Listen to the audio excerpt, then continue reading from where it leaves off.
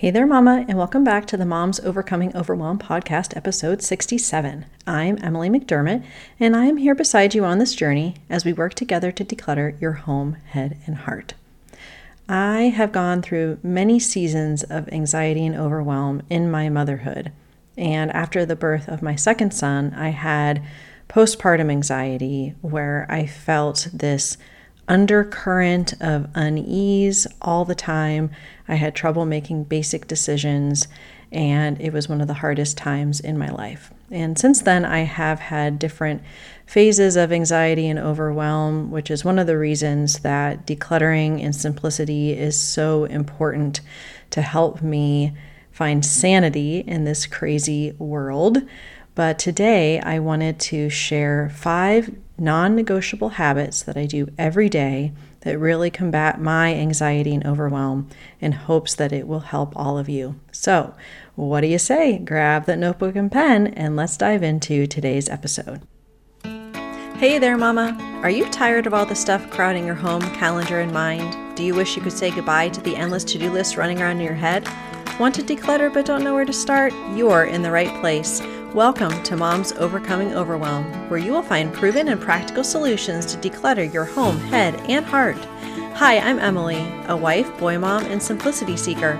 I struggled to get pregnant and felt overwhelmed until I discovered decluttering could create the physical and emotional space I needed to become a mom. Now, 2 kids later, I've transformed my life and motherhood by developing simple systems around decluttering, capsule wardrobes, kid stuff, cleaning and tidying, meal planning, time management, and more, and I can't wait to share them with you. If you're ready to reclaim the time and energy you crave, be present with your kids, and finally enjoy the life and motherhood you so deserve, let's kick overwhelm to the curb, shall we? Grab your lukewarm coffee, your notebook and pen, and clear up some counter space. Let's do this. I am always very excited to answer any questions about decluttering, minimalism, simplicity, you name it. And if you go to the show notes today, you'll find a link for you to leave me a SpeakPipe voice message so I can answer your questions directly. Over the next couple of weeks doing my solo episodes, I'm going to be answering some of the most frequently asked questions that I get from all of you. So if you want your question to be included, go ahead and check out the show notes. You can also email me at info.simplebyemmy.com or find me on Instagram, on Facebook, all the places, and I would be more than happy to answer those questions. And I'm very excited to jump into these 5 daily non-negotiable habits. Again, this has really been an evolution over time, and I'm finding myself in a really great place, but it hasn't always been that way. So we're going to jump right in to my first, which is kind of a cluster of habits, which are all about my core health habits. And so that would include sleep as being the number one thing. Now, I know in various seasons of our motherhood, we don't get sleep or we get very limited sleep. So all of this is depending on where you are in your current motherhood season. But for me, my boys are sleeping through the night 99% of the time, which is great. But I start shutting down my technology before bed. I want at least 20 minutes before to really be preparing my mind and body to go to sleep. And we have blackout shades in our room. We also have lights that can be turned like a red color, so it's not the bright lights. So that really helps me to get the sleep that I need. And another aspect is just gentle movement. Now, for 2+ years straight, I did strength training like 4 or 5 days a week. And I've cut back on that because I realized it was a huge strain on my body particularly. So I am still doing some of that, but now I'm doing more dance and walking and things that I really enjoy because of the mental health benefits. So even if it's like 10 or 15 minutes, just getting outside, going for a walk, back when the boys were in strollers, of course, taking them, putting them in the carrier, any kind of gentle movement can really help you with that mental health benefit. The other thing that has been kind of new in my routine is using some supplements to help with my stress response. Now, obviously, I'm not a doctor, but if you would want to check, mine recommended ashwagandha and then also magnesium. So I've been using Magnesium Breakthrough, which was recommended by my friend Julia Obenga, and I've noticed a huge difference with how calm I feel and just really my ability to be resilient with stress in general. And the last thing, which I still struggle with a bit, but I'm working on it, is hydration, just making sure that I'm drinking more water than tea, because my go-to is my chai tea latte, but knowing how that water really helps my body. So those are all kind of the core health habits that I have been trying to keep on a daily basis. So the second habit are my daily routines and resets. And I've spoken about these in various episodes, so I'm going to refer to them and also link them in the show notes. If you've been here for any length of time, you know that I have a daily laundry routine, which I talk about in episode 26, Loathe Laundry, Learn to Love It with my 20-minute system.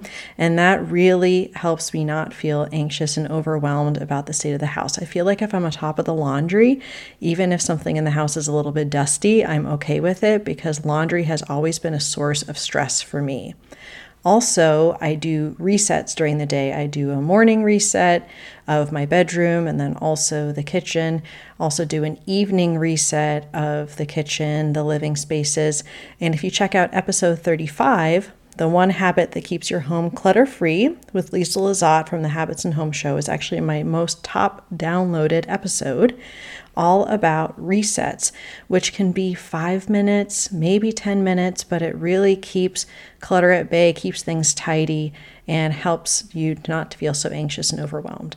Also, paper is a huge thing, especially now that we're fully into the swing of the school year. We have paper coming home every single day. And in episode 28, Are You Constantly Shuffling Around Piles of Papers? Steal My No-Fail Paper Processing Routine. I talk all about what I do specifically to process papers every day or every other day, because that not only do you feel the overwhelm of the actual pile of paper, but then you're worried that you are missing something in the process. The other thing when it comes to daily routines and resets is having this concept of floor and ceiling. Floor is kind of like the minimum amount of something that you want to do, whether it be cleaning or tidying or laundry or any of those things. And then ceiling is if things are going super well, there's no interruptions, and you can get done what you need to get done. I talk about this a little bit in episode 50, 5 must-have back-to-school routines for overwhelmed moms. And that really helps you not to feel bad about what you're able or not able to get done, because you're able to have that, well, at least if I can wipe off the kitchen counter, that can be my evening reset, even if I don't get to wipe off the other surfaces or start the dishwasher or something like that. So my third habit is having a home for everything, which kind of goes to the reset concept, and keeping surfaces clear. So in episode 7, Stop Wasting Time Looking for Stuff in Your Home, follow this simple rule instead. I talk about everything having a home, why it's important, how to do it. And the average person spends 2.5 days a year or 6 months of their entire lives looking for lost items. So it's worth our time and our energy to have a home for everything.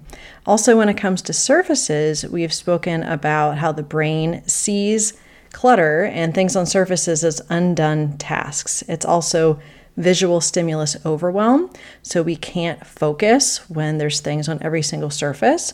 So being able to just spend a couple minutes a day clearing off surfaces really helps with anxiety and overwhelm. Okay, moving right along to number 4.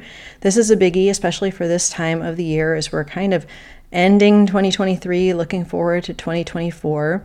It is using my planner. Now, I use the Thriving in Motherhood Planner, and I have a link in the show notes, and I love it for a variety of reasons. But one of the reasons that I love it is because there's something called context-based to-do. So I'm able to take the things on my to-do list, put it in context of home, work, errands, phone calls, computer tasks, and then I'm able to pick designated amounts of time to focus on those things.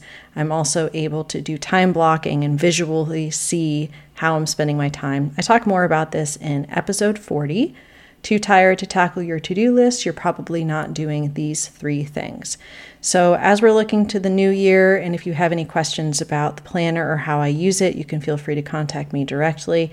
But I've been using it for several years now, and I use it in tandem with my Google Calendar to really make sure that I'm feeling on top of things and organized, and it has helped with my anxiety a lot. And the last non-negotiable habit that I do every day is reading my Bible. I'm actually on day 536 of my streak. Very proud of myself. I use the Bible recap, which you can find in the YouVersion app, but also there's a daily podcast that accompanies it that really helps to put things in context. And I really like the host, Tara Lee Cobble. I've been enjoying it.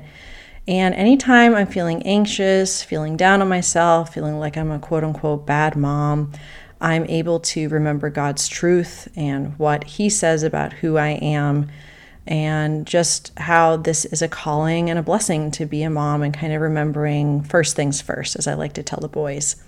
Now, if you are not of the Christian faith and that doesn't appeal to you, that is totally understandable and fine.